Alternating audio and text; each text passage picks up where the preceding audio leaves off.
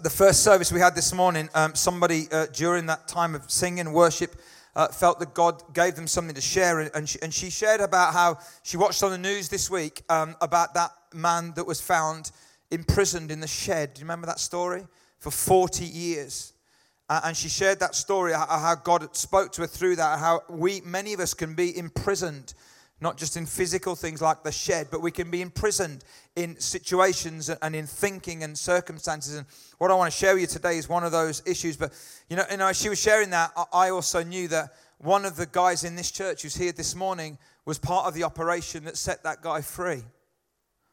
And as I was chatting about it before, you just look at like the depravity of humanity, that people could lock someone like that in a shed for 40 years. And it's just wicked, isn't it? But then in the midst of the darkness, there's light. Do you know what I mean? That guy now is set free, and for the first time in 40 years, coming to terms with heating and water and shelter and affection and all of those kind of stuff. It's absolutely mind blowing. You know, we're looking at a prison situation. We're looking at the Apostle Paul, who for 3 years, 2 to 3 years of his life, spent it in a prison, in a Roman prison. And he was chained to a Roman soldier. He was going nowhere fast. And yet he wrote an incredible amount of the New Testament from that prison. And one of the letters he wrote was a letter to the church at Philippi. We call it the Philippians. And he's talking all the way through about attitude, because you cannot control a lot of what happens to you in life, but you can control your attitude, how you respond to it. And so chained to that Roman soldier in that Roman prison, not knowing whether he was going to live or die, in Philippians chapter 1, he spoke about resilience. And we looked at how do you overcome when life overwhelms. And then in week 2, chapter 2, we looked at humility. How can you find meaning and purpose in life beyond yourself? And then last week, we looked at confidence from Philippians chapter 3.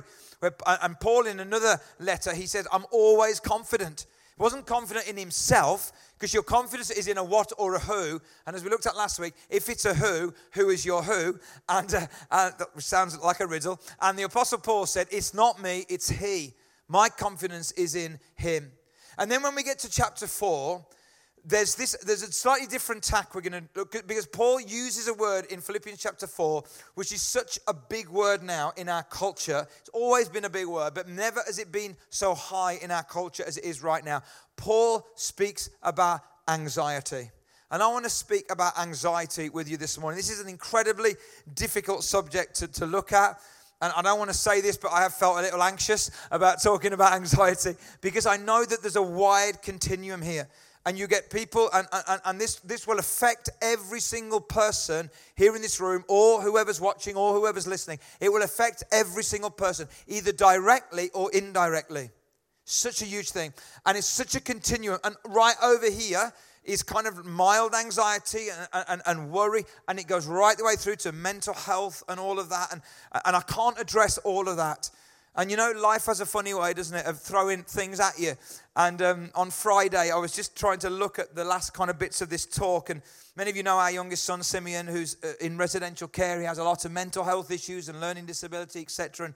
And he was on holiday last week, and we're thinking, great, he's down by the coast having a great. And then on Friday morning, we had the phone call to say he'd had another seizure while he was away on holiday. And I'm just trying to look at, don't be anxious about anything, but instead, you know, in prayers and petitions and all of that. And life has a funny way of like getting you in the moment, doesn't it? And saying, okay, this is what the Bible says, and this is life, and it's so tough. And I'm aware that as I speak this morning, some of you will be in situations that are so big and so challenging and so demanding that my words might seem so small, okay? And it doesn't cover everything that you're experiencing.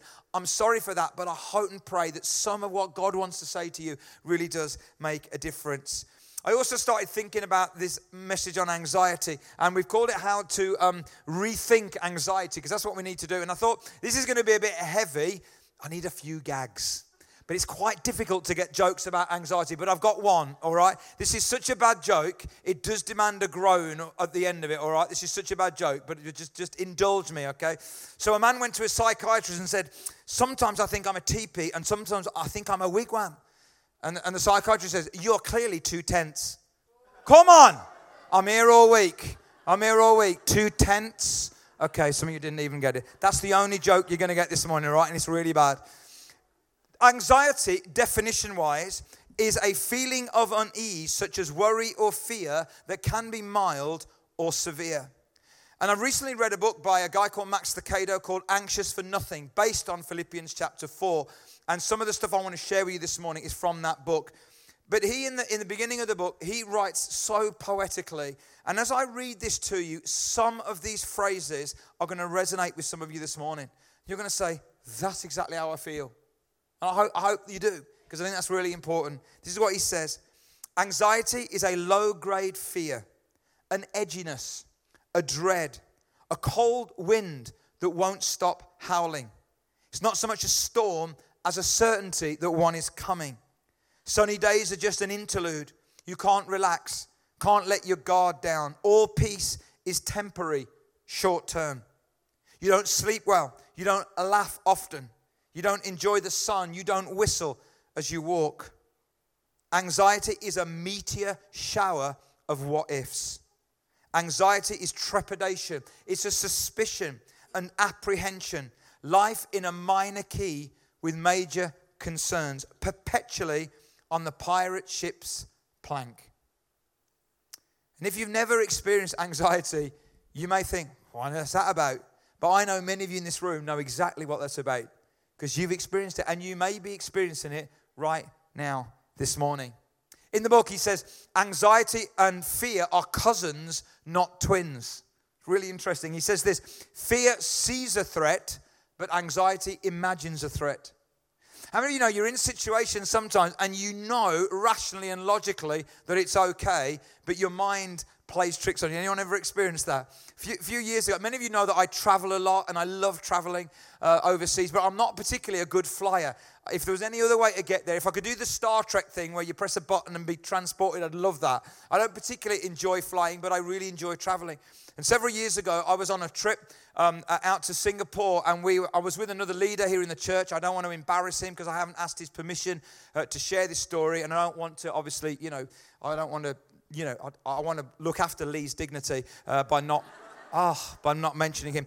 So we're sat on this plane, and we're heading over the Bay of Bengal towards Singapore, and we're in a tropical thunderstorm. And the turbulence was ridiculous. Like the plane just disappeared out of it and back up thousands of feet, and everyone thrown around like that. And here's the thing. In your head, in my head, I know planes don't come out of the sky through turbulence. No planes are ever lost through turbulence. I know that in my head. But when you're going through it, anxiety starts to grip you, doesn't it? And I'm like that. But I was bad. Lee was reading through the book of Psalms at the time. Okay, and speaking loudly in tongues, all right? So we both knew it will be okay, but anxiety grips you, and it's really hard to get out of it. How bad is anxiety out there? Oh, this is where it does get a little bit heavy. How many of you watched the Panorama program a few weeks ago? Anyone see it on the mental health of our children? Not many of you. Somebody recommended I read it. I watched it, and I watched it while I was preparing for this last week. And as I watched it on my desk, on my iPad, I had to push it to one side, and I wept. I just wept at some of these kids and teenagers talking about their battles with anxiety and mental health. Psychologist called Robert Leahy, he said the average child today exhibits the same level of anxiety as the average psychiatric patient of the 1950s. That's mind-blowing, isn't it? Absolutely mind-blowing. Researchers believe that the environment and social order have changed more in the past 30 years than in the previous 300. 1 in 4 teenagers have done or thought about doing some kind of self-harm. In our Dudley Borough, local stats, 3,000 this year mental health issues, 1,500 PTSD, over 1,000 eating disorders. I heard a story recently, just this last week or so, of a kid in our borough, 5 years of age, who put wire around his neck, attached it to a gate, tried to shut the gate to try to take his own life. 5 years of age. If that doesn't make you weep, I don't know what will. And that's the reality of the pressure on not just young people, but that's specifically that, but on everybody these days. It seems to be an epidemic in our culture. And I think one of the factors in the rise of mental health is this little baby, isn't it? This is one of the factors and the causes in the rise of mental health. Now, I'm not saying don't have a phone, not saying don't use a phone, but we need to understand this is making things get worse. And there's something out there called SMAD, social media anxiety disorder.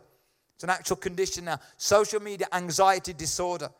And you see what happens is that we get envy and we get comparison because we look at pictures and we look at Instagram and we look at Snapchat and Facebook and all this, and we look at other people's perceived lives, imaginary lives, and we look at our own real lives, and there's a disconnect, and then that adds to anxiety. Or there's the fear of missing out. Or there's the big thing of bullying. When I was a kid at school and we used to get bullied, you'd go home and you'd have a break from it. You'd go for the weekend and you'd have a break of it. You'd go for the holiday, for a half term or the summer holidays, and you'd have a break. You don't get any break from that. So a lot of our kids and teenagers are getting bullied, and this is making things worse. Let me make a plea to all of us, okay, whatever your age. Could we use this thing as a tool rather than this thing use us? Wouldn't that be amazing? And I know I've got a lot of work to do in this area as well. So how can we rethink our attitude towards anxiety? I want to give you 3 things, and then we're going to look at Philippians chapter 4 together. I think the first thing we have to rethink is this. Anxiety does not have a type.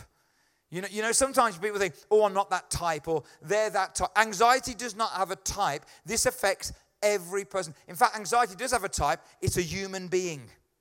Animals don't really get anxious in the same way that we do because they don't have the same kind of thought and imagination. But anxiety doesn't have a type. This affects rich and poor, young and old, black and white. It affects everybody and anybody. And don't think that if only you had more money or power, you wouldn't have anxiety. Stalin was one of the most powerful leaders who'd ever lived. He was leader of the Soviet Union for years, for decades. He was so anxious. He was so anxious and fearful for his life. He had 7 different bedrooms that he rotated in, 5 chauffeur-driven limos that whenever he went out, he was in one of them, and they'd never know which one. And he had a guy whose job was to taste his tea bags. To taste the tea that his tea bags were in, okay? He was so anxious. John Lennon, really famous guy, he was so fearful of the dark, he used to sleep with the lights on. Don't think that the more money you have and the more power you have, the less your anxiety will be, because it's not true. Anxiety does not have a type. And about 4 weeks ago, I was absolutely rocked by this. And I don't know the guy at all, but I read this article, and many of us have read it now, about a young guy, a pastor in America, 30 years of age, cool guy, pastor of a growing church, great church, lovely wife, 3 kids, battling with mental health and anxiety. Took his own life 4 weeks ago. And when you read the stories and you read and he was open about it. He was getting help for it. He was doing all of the right things. And his wife wrote an article, and she said this. She said, it's like I wrote a letter to him. This was after he'd taken his life. And she said this: you were right all along. I truly didn't understand the depths of your depression and anxiety. I didn't understand how real and how relentless the spiritual attacks were. The pain, the fear, and the turmoil you must have been dealing with every single day is unimaginable. So we've got to rethink this. Anxiety does not have a type. Anxiety can affect every single person on planet Earth. Secondly, anxiety is not a weakness. It's not a weakness. Can I just say, our attitude towards those who are suffering and struggling with anxiety must never be, please don't ever say things like this: pull yourself together. Look on the bright side. It may never happen. Please don't ever say that, because it may. It really may. What good does worrying do? And this is the killer. You think too much. Listen, if you're created in a way that you think a lot, that is how God has made you to be. Please don't allow others of us who are insensitive to put you down. If you think too much, what's too much? If you think, you think. It's not a weakness. And thirdly, anxiety is not a sin. If you're a Christian today, you're a person of faith, you maybe were brought up with this idea that the life of faith is a life of peace and trust, and of course it is. And almost like the presence of anxiety makes you think that you're doing something wrong. Jesus was anxious too. Anxiety is not a sin, anxiety is an emotion. Jesus was anxious in the Garden of Gethsemane, so anxious that the Bible says he sweat drops of blood. But here's the thing, he didn't stay in his anxiety. He found a way to move through it and beyond it. And I want to say something this morning, and it's this: the presence of anxiety is part of life, but the prison of anxiety doesn't have to be. The presence of anxiety is a part of life. The prison doesn't have to be. And here's where we need to rethink our approach to anxiety. And so the first thing I want to talk about is this. I believe that in Philippians chapter 4, Paul talks about 3 big adjustments that you and I need to make, okay, if we're struggling with anxiety. Number 1, adjust your response to anxiety. Let's go to the Bible. It says this, here we go. Do not be anxious about anything, Paul says, but in every situation, by prayer and petition, with thanksgiving, present your requests to God, and the peace of God, which transcends all understanding, will guard your hearts and your minds in Christ Jesus. Now, this is just such an amazing scripture. And I don't think that Paul here, it's a little bit like the words of Jesus in the Sermon on the Mount, when Jesus said, don't worry about your life, what you'll eat or drink. I don't think either of those guys are saying, don't worry, don't think about anything, don't plan. I don't think they're saying that. I think they're saying, don't let the worries strangle the life out of you. Don't let them become a prison. You don't need to do that. But do something with the anxiety when it comes. And I think that word but is so important. Because what happens in anxiety is that anxiety increases when our perceived control diminishes. Isn't that right? When our perceived control diminishes, our anxiety increases. But here's the thing, folks. Peace is within reach, not for lack of problems or worries, but because of the presence of Christ. You see, when you and I get anxious, it's when our perceived control is diminishing. But that's an illusion that we're in control anyway, because we're not. And it's not about our control, it's about the presence of Christ in the middle of it. And Paul talks about, I think, taking an action here. And the attitude is, when the anxiety comes, do something with the anxiety. Let's look at this other verse in 1 Peter 5. Cast all your anxiety on him, Peter says, because he cares for you. That word cast literally means throw. It means relocate. It means you've got anxiety. What are you going to do with it? You've got to relocate it. You've got to throw it. You've got to cast it somewhere else. Where are we going to cast it? Let's look at another verse in Hebrews. The Son, Jesus, is the radiance of God's glory and the exact representation of his being, sustaining, all things by his powerful word. That word sustaining means carried or brought. And it's the same word that when those 4 guys carry their paralyzed friend to the feet of Jesus. It's the same word in John 2 when it talks about the servants that brought the wine to Jesus. It literally means guaranteed safe delivery. So Paul's saying, listen, when you get hold of anxiety, you've got to do something with it. You've got to bring it to God. Peter says, you've got to cast it into somewhere. And in Hebrews it says, why don't you cast it into the hands that are the safest hands in the universe? Because that's Jesus. You see, he sustains everything by his word. If Jesus was to step back from sustaining the universe would collapse like that. But he doesn't. So can he handle your anxiety? You bet he can. Can he handle the things that you're worried about? Can he handle the situation that you're thinking about? Can he handle Simeon for us? Can he handle your work situation? Can he handle your health situation? Can he handle you? Absolutely he can. But he's got to be given a chance to do it. You've got to cast it. You've got to relocate it into his hands. The company is downsizing, but God is still sovereign. The cancer has reappeared, but God is still your God. Your divorce has come through, but God is still your provider. We've got to adjust our response. And Paul says you do it by prayer, petition, and then presenting your requests to God. Now, those 3 things sound the same, but they're not. You see, when he says prayer, what that word prayer means in the original language is worship and relationship. When I'm anxious and I talk to God, then I often say, God, I'm really anxious about this. Anyone ever do that? And say, could you do this? Could you? And Paul says, don't. I was in tongues then. That was amazing. That's how you do.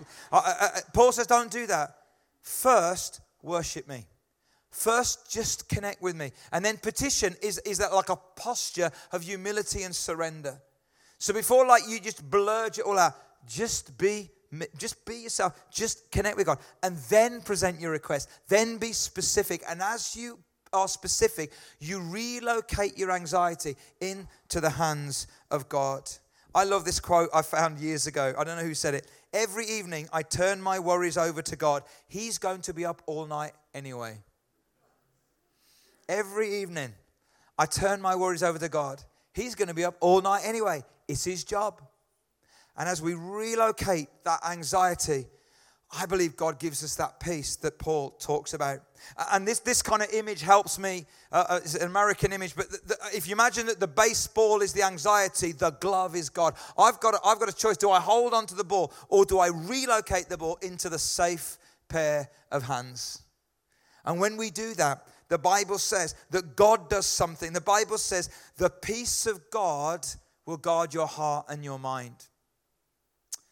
The presence of anxiety is part of life. The prison of anxiety doesn't have to be. We have to adjust our response. Are you holding on to that ball of anxiety today? Today is a day when you can relocate it into the hands that hold the universe. They can certainly hold your anxiety. Number 2, adjust your thinking. Let's go again. Finally, next slide. Finally, brothers and sisters, whatever is true, whatever is noble, whatever is right, whatever is pure, whatever is lovely, whatever is admirable, if anything is excellent or praiseworthy, think about such things. And the next slide, is there another one? And whatever you have learned or received or heard from me or seen in me, put it into practice, and the God of peace will be with you. Do you notice in both those passages of Scripture, Paul says, you do something, you adjust something, adjust your response, adjust your thinking, and what God will do is he'll give you peace. I want to say something. I am not talking about mindfulness. That's got its place, but I want to say something about this. The Bible isn't talking about mindfulness. That's a little bit Eastern meditation, and that's not what the Apostle Paul's talking about. It's not about when you pray, when you adjust your thinking, you'll feel so much better. God says, when you do that, God will do something. This is about the supernatural intervention of God. This isn't about you digging something up and just changing the way that you think. This is about when you do that, God will respond by giving you the gift of peace. And that word, when it says he will guard your heart and your mind, the literal original word is a sentry on duty. It's a military term. It's like when you respond, when you relocate, when you change the way that you think, when you adjust that, then God will do something. He will send a sentry by his Holy Spirit that will guard your heart and your mind. But we have to adjust our thinking. There's once a woman who woke up one morning, looked in the mirror and noticed she had only 3 hairs on her head. Well, she said, I think I'll braid my hair today. So she did, and she had a wonderful day. The next day she woke up, looked in the mirror and saw that she had only 2 hairs on her head. She said, I think I'll part my hair down the middle today. And she did, and she had a great day. The next day she woke up, she looked in the mirror and noticed she had only 1 hair on her head. Today is ponytail day, she said, and had a fun day. The next day she woke up, looked in the mirror and noticed that there wasn't a single hair on her head. Yes, she said, I don't have to fix my hair today. Attitude is everything. And you know, you and I, in our mind, it's like an air traffic control tower, isn't it? All these thoughts circle around, and we get to choose which one lands or doesn't. And I think what Paul says is, hey, whatever is true, whatever is pure, whatever is admirable, whatever is praiseworthy, whatever is excellent, whatever is pure, you know, why don't you think on those things? You're going to think on something anyway. Why don't you choose to think on those things? And when I look at that list of things, I think actually all of that list could be summed up in one word: Jesus. You know, when the anxiety grips me, I need to adjust my thinking to think about him. That's not to deny it. It's not to be deluded. It's not any of that. It's to think about him. And then when I think about him, it's amazing what God does. Have you noticed how your thoughts go crazy on you? Anyone notice that? You know, I remember when I was about 36, 37, and I went to have my eyes tested, okay? And the optician said, your eyes are fine. And then the optician said this, but when you're 40, you may need to wear glasses. And I forgot about it. And this is true. And Alison will say this is true. On my 40th birthday, I woke up on the 16th of July, 40th birthday, and I went, I'm blind. I'm blind. Do you know what I mean? It's literally like in my head, it was like, you know, oh, I can't see a thing. Because your thoughts take a grip of you, don't they? And we need to adjust our thinking. And God says that when you adjust your response, when you relocate the anxiety, and then when you adjust your thinking, what God does is he sends his presence, the peace of the Holy Spirit, that guards your heart and your mind in Christ Jesus. And then the third thing, and he goes even deeper still, because he says, thirdly, adjust your expectation. See, he's talking, I think, about your attitude towards anxiety. But then he brings out another attitude underneath, which I think this is a massive issue for our culture right now. Let's go to the scriptures. I am not saying this because I'm in need, says Paul. I have learned to be content whatever the circumstances. I know what it is to be in need, and I know what it is to have plenty. I have learned the secret, because not everybody knows it, of being, say the word louder, content. What an attitude to cultivate. One of the issues for our culture, we are so anxious because we are so discontent. We are so anxious because we just never have enough. We're so anxious because we just are always trying to fill this need for contentment rather than cultivating the attitude of contentment. And he says, I've learned the secret of being content in any and every situation. If I'm married, I'll be content. If I'm not married, I'll be content. If I got a job, I'll be content. If I've not got a job, I want to learn the secret of contentment. If I'm healthy, I want to be content.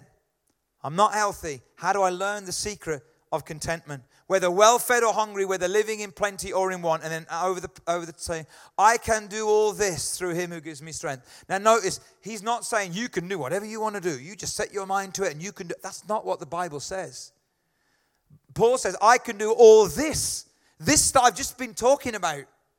I can relocate my anxiety. I can adjust my thinking. I can adjust my expectation. I can do all this through him who gives me strength. Adjust your expectation. Our society tells us we are discontent, doesn't it?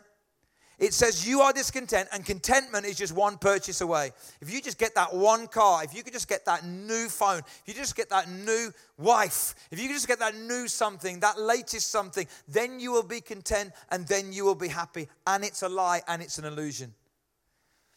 And if you've got to think, if there's something in your life that said, I will be happy when, and there's a gap there, you just think about it. Maybe I will be happy when I'm promoted. I'll be happy when I'm healed. I'll be happy when I'm married. If there's something there other than God, you're in trouble when it comes to contentment.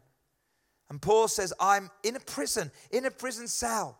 And Paul's anxious. I think he was. He was anxious for himself. He was anxious for friends. He was anxious for the church. But he was content. He wasn't in a prison of anxiety. He wasn't, because he'd relocated it. He was adjusting his thinking. And he said, I've learned the secret of being content. So important.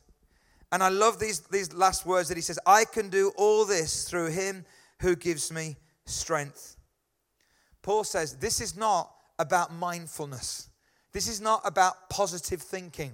This is not about that. This is about adjusting my thinking. This is about adjusting my response. But this is about what God does in me when I do that. This is about the supernatural intervention of God. A better way of translating that last phrase would be this. I am strong or made strong for all things in the one who constantly infuses strength into me. Anxiety decreases as trusting God increases. And trusting God only increases when we get to know him more. And Paul's saying, hey, I ain't got a lot. I'm in prison. I don't know what's going to happen to me.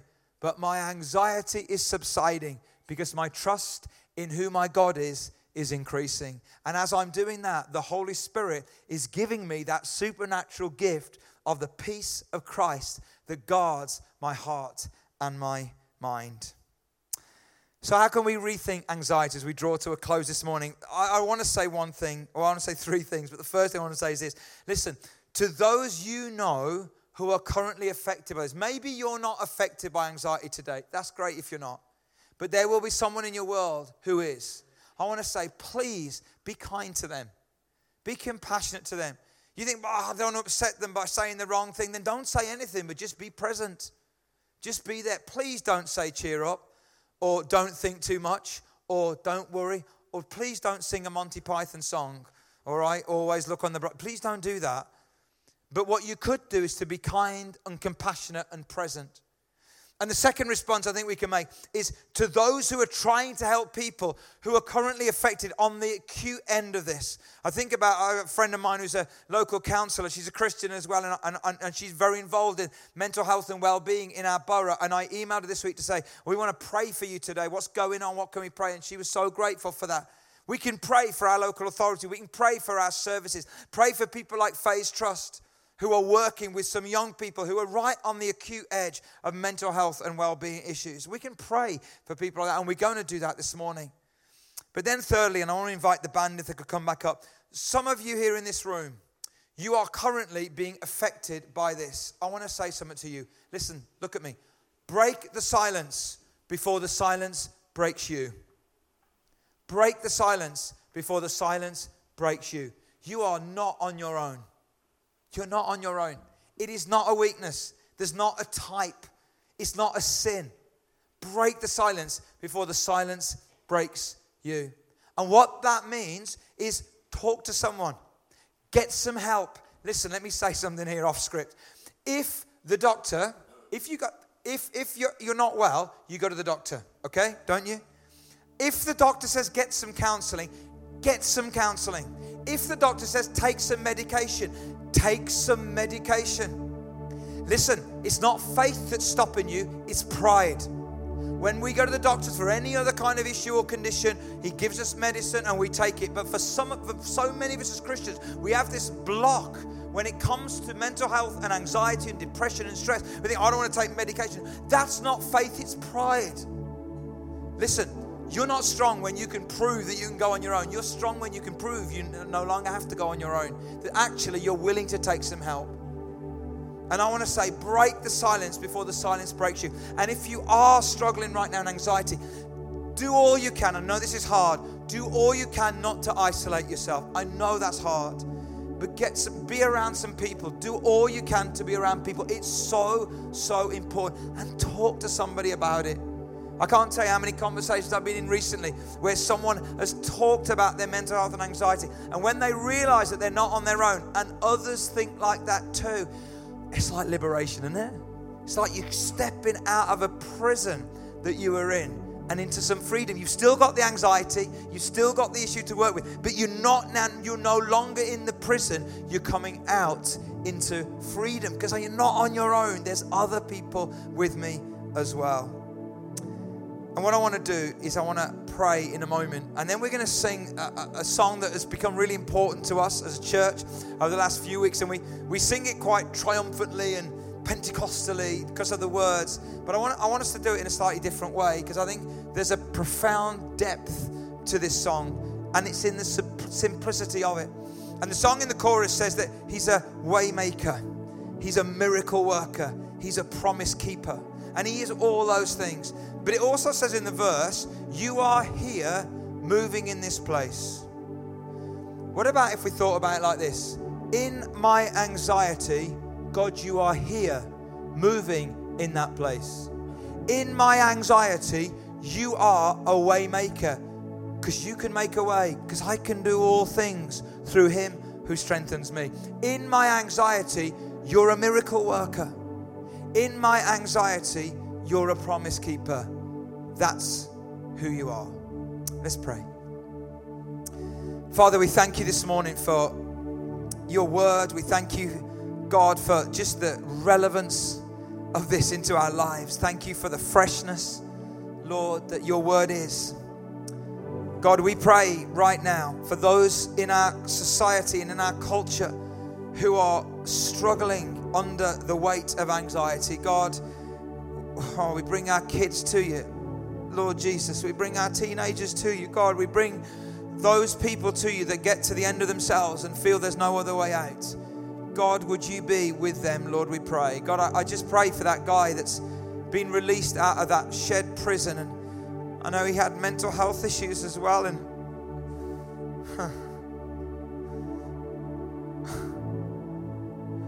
God, would you help him? And would you help those that help him? Pray, Lord, for people like Phase Trust. I pray for our local authority. Pray for social workers. I pray, God, it isn't all about money. I know there's political comments to make, but God, it isn't all about money. Lord, it's about people being with people, being present, being empathic, Lord, being kind, being supportive. God, I pray that you'd do that, Lord. And we pray for those who are in that frontline situation. We pray for those that are working in mental health situations and setups and organizations. We pray for doctors and psychologists and psychiatrists and all of those amazing people, mental health nurses, learning disability nurses, all those incredible people that work with people on the acute end of this. And God, we pray that you'd encourage and strengthen them and help them to know that they're bringing light and life into darkness and situations. And God, I pray, Lord, that you would be with those. And God, if we ever meet anybody who's really struggling and suffering with this, God, may we be help to them. May we be a light to them. May we be support to them. God, we don't need to be trained. We just need to be present and willing and open. In Jesus' name. And now I want to ask you guys if you'd stand with me for a moment. Could we all do that? And I want to ask you to, if you are struggling with anxiety right now, I'm not going to ask you to come to the front because I know that would be anxious for you. But I am asking you to break the silence. I am asking you to do something today, okay, which might be difficult. I'm going to ask you just to sit down. And I want to ask you to sit down because I want it to be a physical thing where you know, I think God is saying to you, listen, just receive. Just receive something from it. And then I'm going to ask Abby and the guys to sing this song over you just for a few minutes and then we'll begin to sing. And as she sings, you are here moving in this place. You're sitting down to say, here I am, God, in my anxiety, and I'm believing that you are here moving in this place, and you are my promise keeper, and you are my way maker, and you are my miracle God, and I want to receive it from you. So if that's you this morning, and right now you know anxiety is really gripping you, I want you just to sit. Bless you guys. Father, I want to pray for those that have sat down right now, and Lord, I pray that as they sit, they would rest in you.